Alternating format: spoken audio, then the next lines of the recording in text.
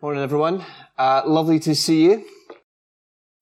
Let me tell you about two people I've been reading about this week. Ready for these? Two people I've been reading about this week. Here's the first man. His name is Derren Brown.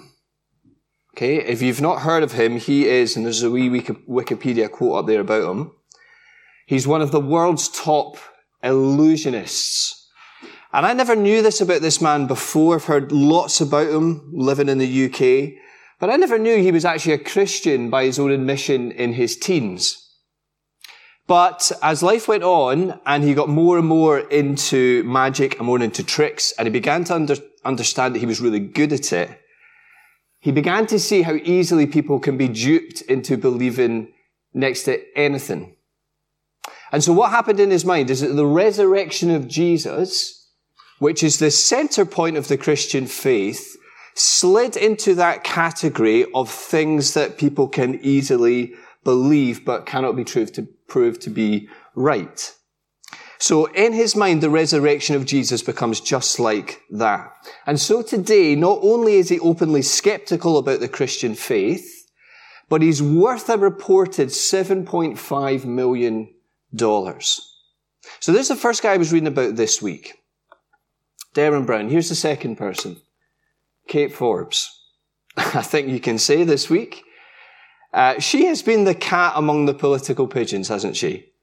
And we've watched as she's unashamedly nailed her Christian convictions to the mast. And I don't know about you, but as I've watched the flack that she has been prepared to take this week because of those things, I have been greatly challenged and emboldened in terms of my own witness to the risen Lord Jesus. And we stand with her, don't we, on the things that she believes and that she's standing for. But what are people saying about her? You read the political commentators who are on Twitter and different social media things this week. What are they saying to her? Kate, you can believe whatever you want, okay? Believe whatever you want. But please just don't share what you believe. Because if you did that, Kate, you would be an absolute shoo-in for the biggest job in our country. But to quote another famous lady from British politics, this lady is not for turning. So here's the thing. I have witnessed these two people this week, read about them this week. And you have to say that one of them has turned their back on the Christian faith, has moved on in their own mind from God and has gone up. And the other is sticking to her guns about what she believes about the gospel and the Christian faith. And in the eyes of the world, she's gone down. And so my heart has watched and read about both of those individuals this week. And here's the question that I've asked myself. Is it really worth it following Jesus? You ever asked that question? You've been there? Is it worth it? Or here's the question, put it another way for this morning. Is there any gain in godliness? You see, that's where many in Malachi's generation are at. If you come with me to the text, here's verse 14. What are they saying to themselves? They are saying, it is vain to serve the Lord. Do you see that? It is vain to serve the Lord. Verse 15. Not only do evildoers prosper, but they put God to the test and they escape. So God, you don't do anything. You don't make any distinction between the people of God and the peoples of the world right now. And so they're beginning to think to themselves, it's not worth it. It's like that slogan that some of you might remember that the Atheist Bus campaign way back in 2008 that it was doing the rounds in London on the sides of buses. The slogan read, there's probably no God. Now stop worrying and enjoy your life. Does your heart wonder if they're right? Is it worth it following Jesus in our world today?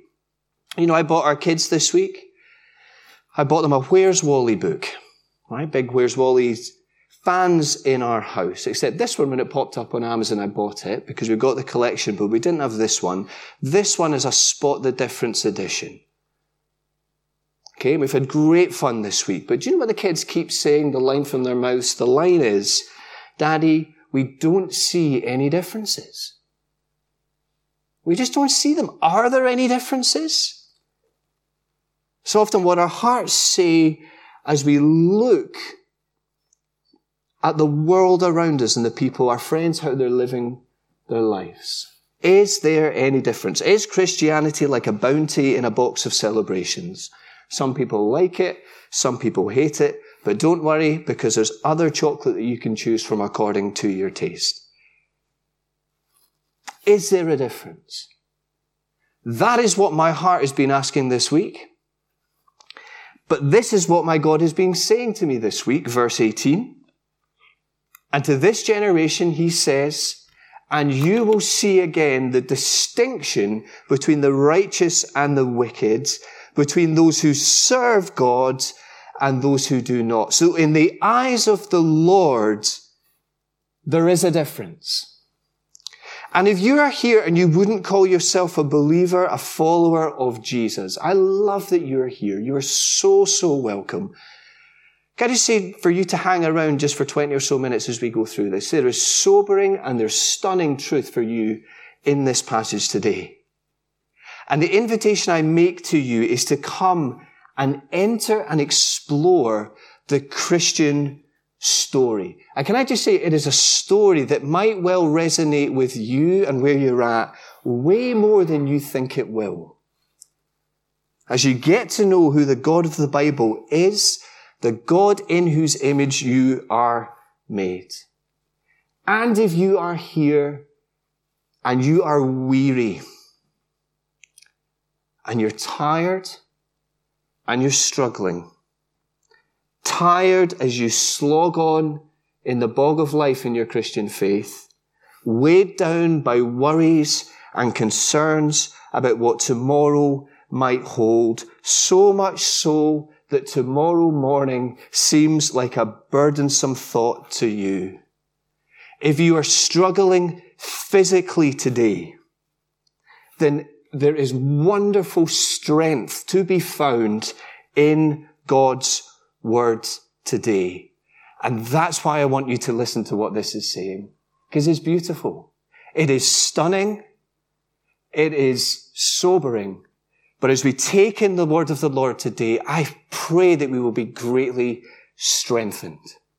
Now, here are just two takeaways from this passage today. You up for it? Here's number one.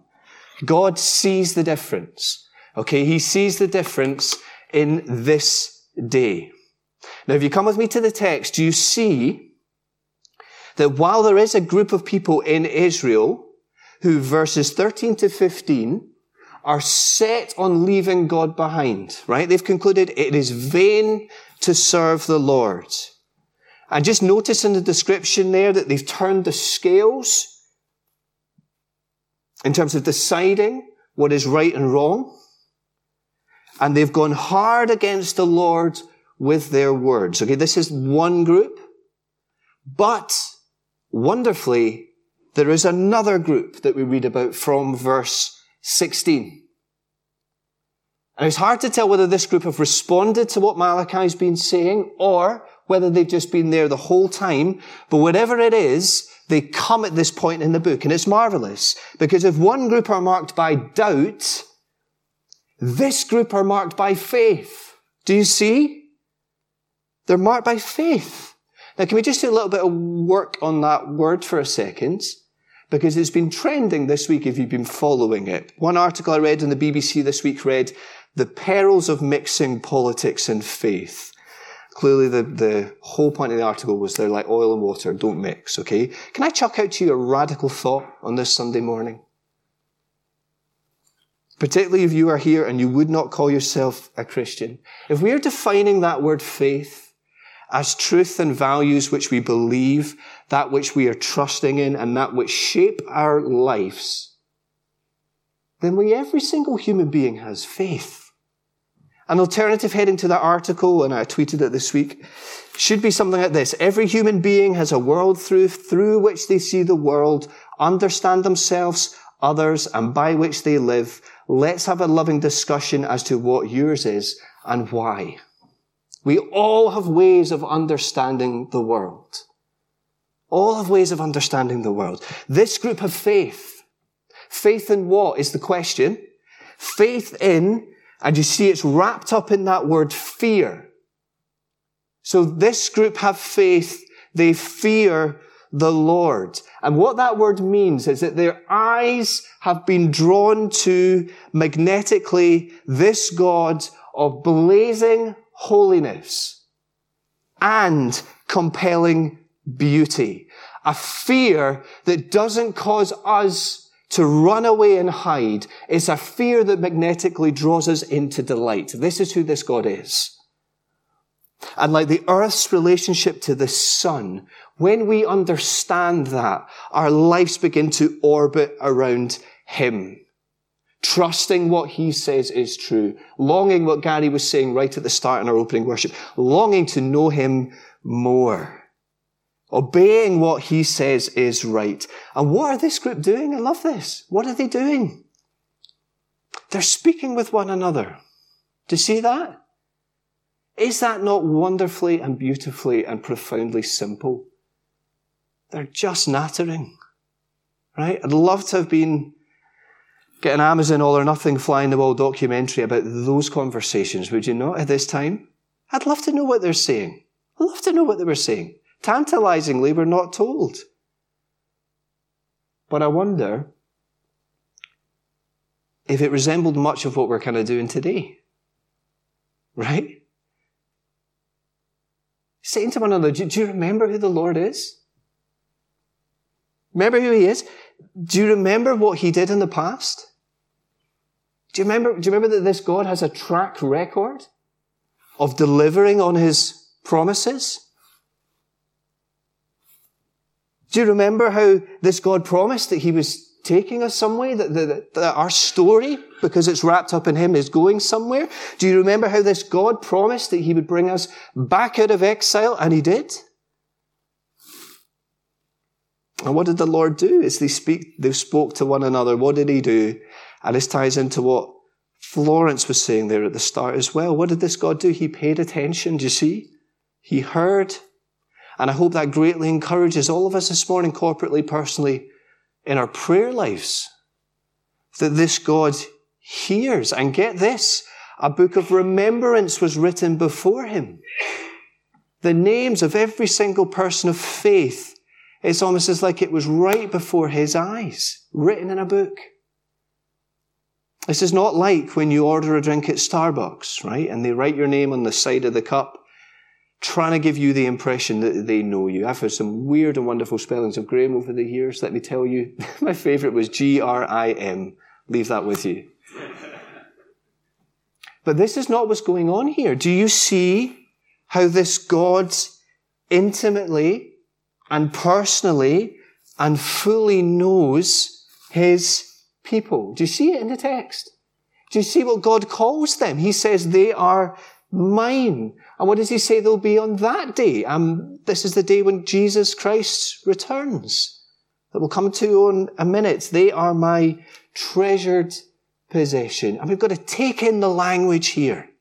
Take in every word. There's a reason that this has been preserved. God in his sovereignty has allowed this book to be in our language at this time. So we need to take in what he's saying. God says, they are my treasured possession. It's what we used to do as children, isn't it? I remember Grace, when I took her to school the other day, one of her friends came and just brought out of her pocket all these shells that she collected on the beach as she'd walked with her mum and dad during half term. She says, I'm bringing them in for show and tell. These are mine, my precious. And that's what God is saying here. My people. And don't miss God's affection for and his commitment to his people. And his declaration that in a day when many question whether there is a difference, God says there is. And I see it. And God says, do you notice here, once more, I will show it. That's at verse 18. Which makes you ask, doesn't it, as you read that through, when has he done it before? And the answer you'll find in the book of Exodus, the second book in the Bible, chapter 9. During the plagues that God sent on the Egyptians to convince Pharaoh to let his people go. To let his people out of slavery, that they might go into the desert and do what? Worship the Lord. It's always the way salvation works. Not just saved to wander aimlessly, saved with a purpose that we might live for Yahweh, live for Jesus. And in chapter 9, we get those plagues, and it's during the 5th plague that this same word comes up.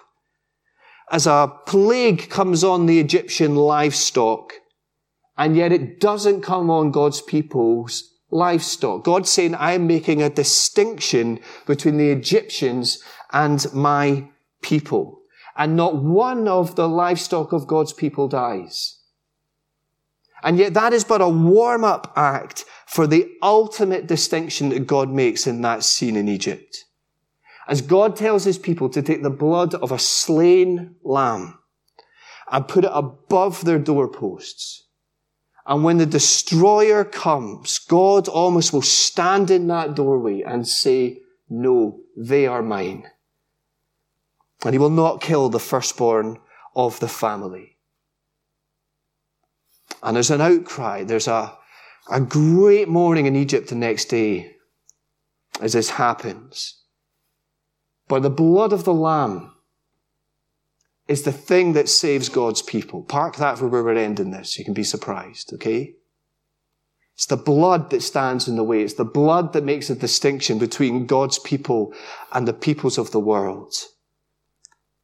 Just as he did then, God is saying to this generation, remember, pre-Jesus, that on that day, God will make a distinction once again. And God would say to his people, I see the difference in this day. I see it. And secondly, he wants them to know that he will make the difference on that day. And that's the phrase that comes to the fore, just as we enter chapter 4. And God is talking about that day when he will deal decisively with all that is evil in the world. And he will deal with all those who have not, and take the language from verse 18, between those who have served them and those who have not served him. The day that will reveal this God's settled opposition as the 3 times holy God to all that is unholy in this world. Because if God didn't, he would be compromising on his character. He cannot do one without the other. There cannot be liberation for his people without judgment on the world. This is the day when the God of light will overcome and decisively banish the darkness. I think it's something that we intuitively know as human beings. I just say, I think you see that because it's reflected in the best love stories that our culture tells. Because Aslan, if he's going to bring the fullness of his kingdom, there's going to be peace, if there's going to be life, then the white witch must be banished. She can't still be wandering around. Sauron must be defeated if there's to be peace on Middle Earth. All evil will be judged. It will be judged as this God makes every wrong right. It's why our culture's desire for justice, if you've noticed that, justice is right. It is right. And it's there because we are made in God's image. But if a perfectly holy God is to judge human sin, then every single one of us falls short of his glory. And every single one of us will have to answer to him as to how we've lived and as to how we've responded to Jesus on that day. And it's to the risen Jesus, I take it he's the one of whom this Elijah figure at the end, who is John the Baptist as we come to the New Testament, is come to get us ready for. How have we responded to him? And we have to feel the strength and the severity of the picture language that God gives this generation. And I take it just to wake them up. The arrogant and evildoers will be stubble. That day shall set them ablaze. And we've got to feel the strength of that language. And it's a stark warning for all of us here today, particularly if you are here today and you would not say that you have accepted this Jesus as your Savior. Friends, this day is real. It is coming. But here's the good news of the gospel. The good news of the gospel is that just like there was at Passover, that first one, another lamb who was slain, another lamb has come, whose blood sprinkled above the door of our lives as we take God at his word, saves us. We are not saved because we are good people. We are not saved because we've made decent decisions in life. Okay, that is not the case. We are saved simply because of the blood that's above the door of our lives and through nothing else. Jesus, he lived that perfect life that we could never live.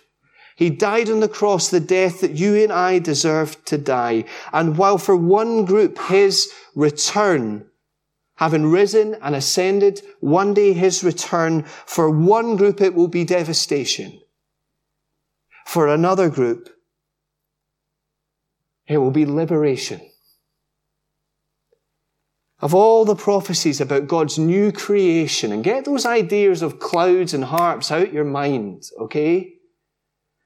God's new creation, his physical world, this is the one that stirs my heart the most. And God doesn't just want his people to know what that will be like as they're struggling on in their Christian lives. I'd imagine this first group are laughing at them. You're wasting your time. Why not just go and join the peoples of the world? God wants them not just to know it intellectually. He wants them to feel it emotionally. And again, as we've done justice to the picture language that's there, we've got to do justice to the picture language which is here as well.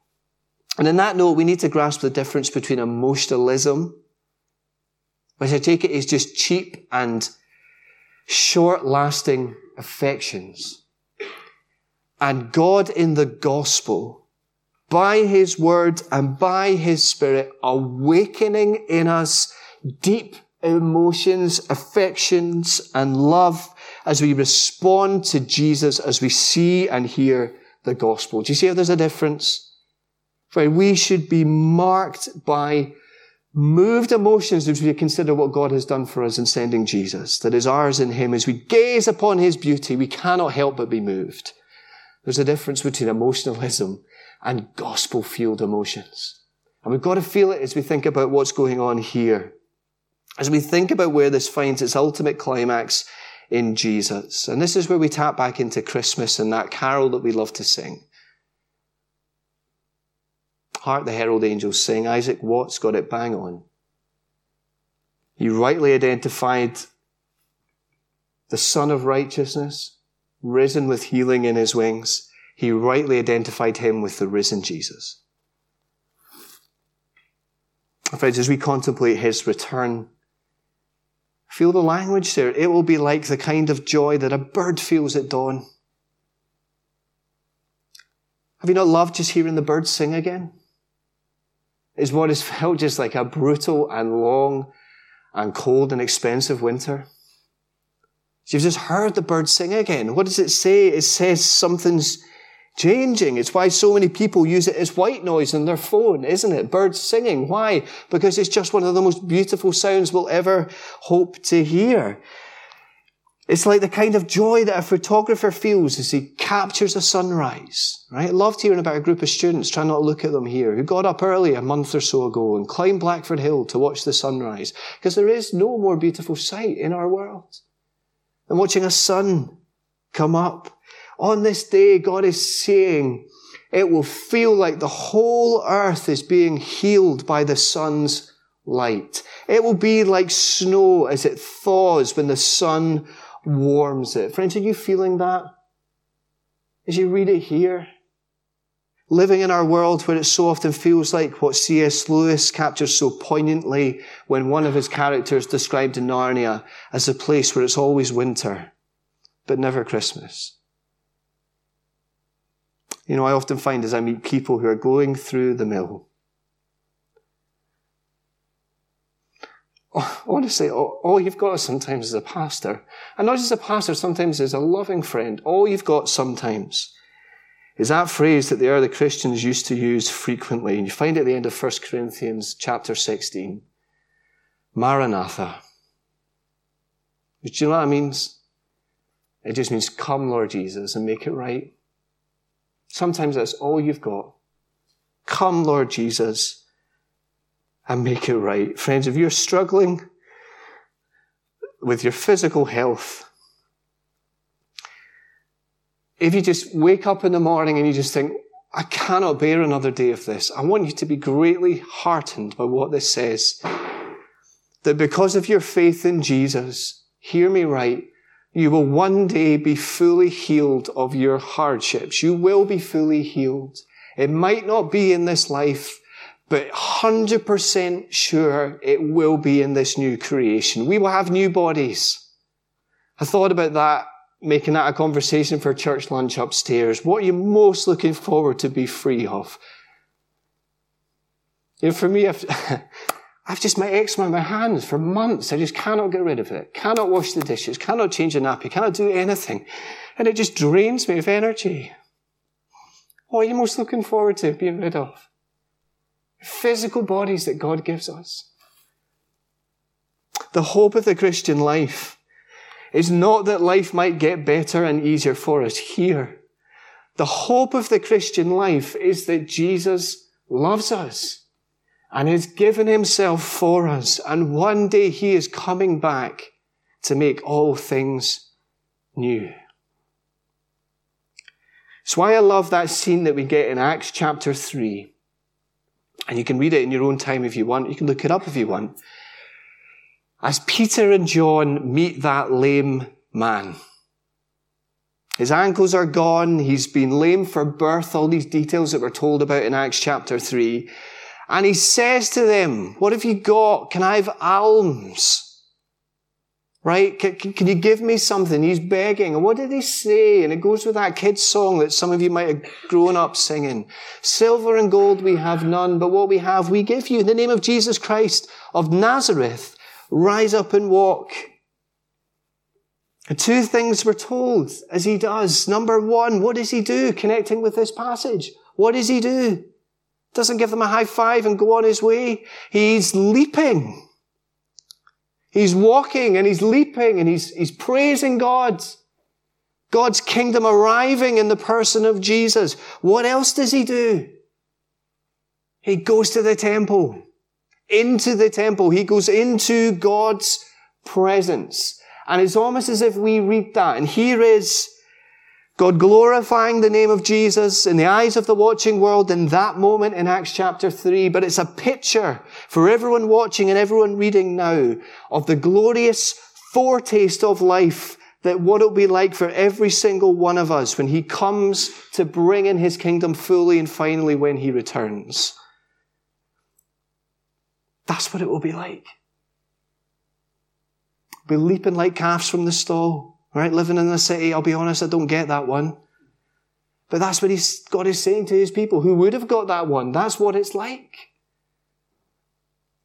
Friends, in the words of New Testament scholar and an older man who's feeling his aches and joints, called Don Carson. And please hear this reverently, okay? He says this when people ask him, how do you keep on going? He says, listen, I'm not suffering from anything now that a good resurrection won't fix. And so what does God say as we begin to wrap this up to the people of faith in this generation? Paraphrasing verse 4. What's the call on God's faithful remnant in Malachi's day, who are watching all this stuff going on in amongst their community? He says to them, keep waiting. Be faithful. I love you. I know you. And one day I'm coming back. I will act to make it all new. I think that's where we've got to leave it, isn't it? The application then is exactly the same application now. Got to keep obediently, faithfully waiting and loving and knowing the return of King Jesus. You know, as we close, I began by telling you about two people that I read about this week. Can I just tell you about two people who I met this week?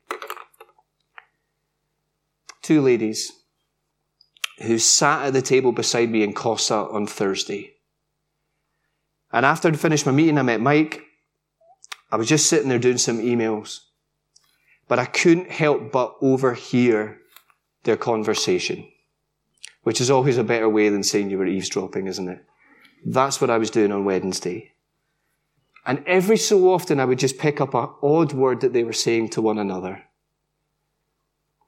Like Jesus, and forgiveness, and peace, and sin, and grace, and God's love, and obedience, and telling others. It was like a royal flush. And my pastor's senses began to tingle, and they prayed together.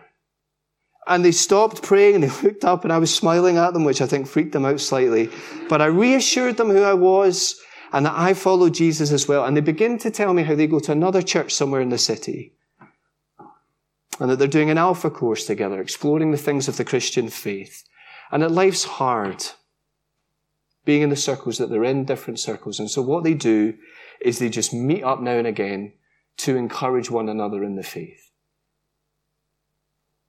And I think that's exactly where we need to land with this series as we've gone through it in Malachi. Wouldn't that be a brilliant legacy and such wonderful fruit from our time together in this series, as God has challenged us on a number of levels as we've gone through it together, that the lasting impression this book would make on us, to nab a phrase from Hebrews, that we would encourage one another more and daily as we see that day drawing close. That day that is the wonderful return of Lord Jesus, encouraging one another about how great he is, about how wonderful the gospel is, and about how wonderful the future is, because he died, he rose, he ascended, and one day he's coming back to make it all new.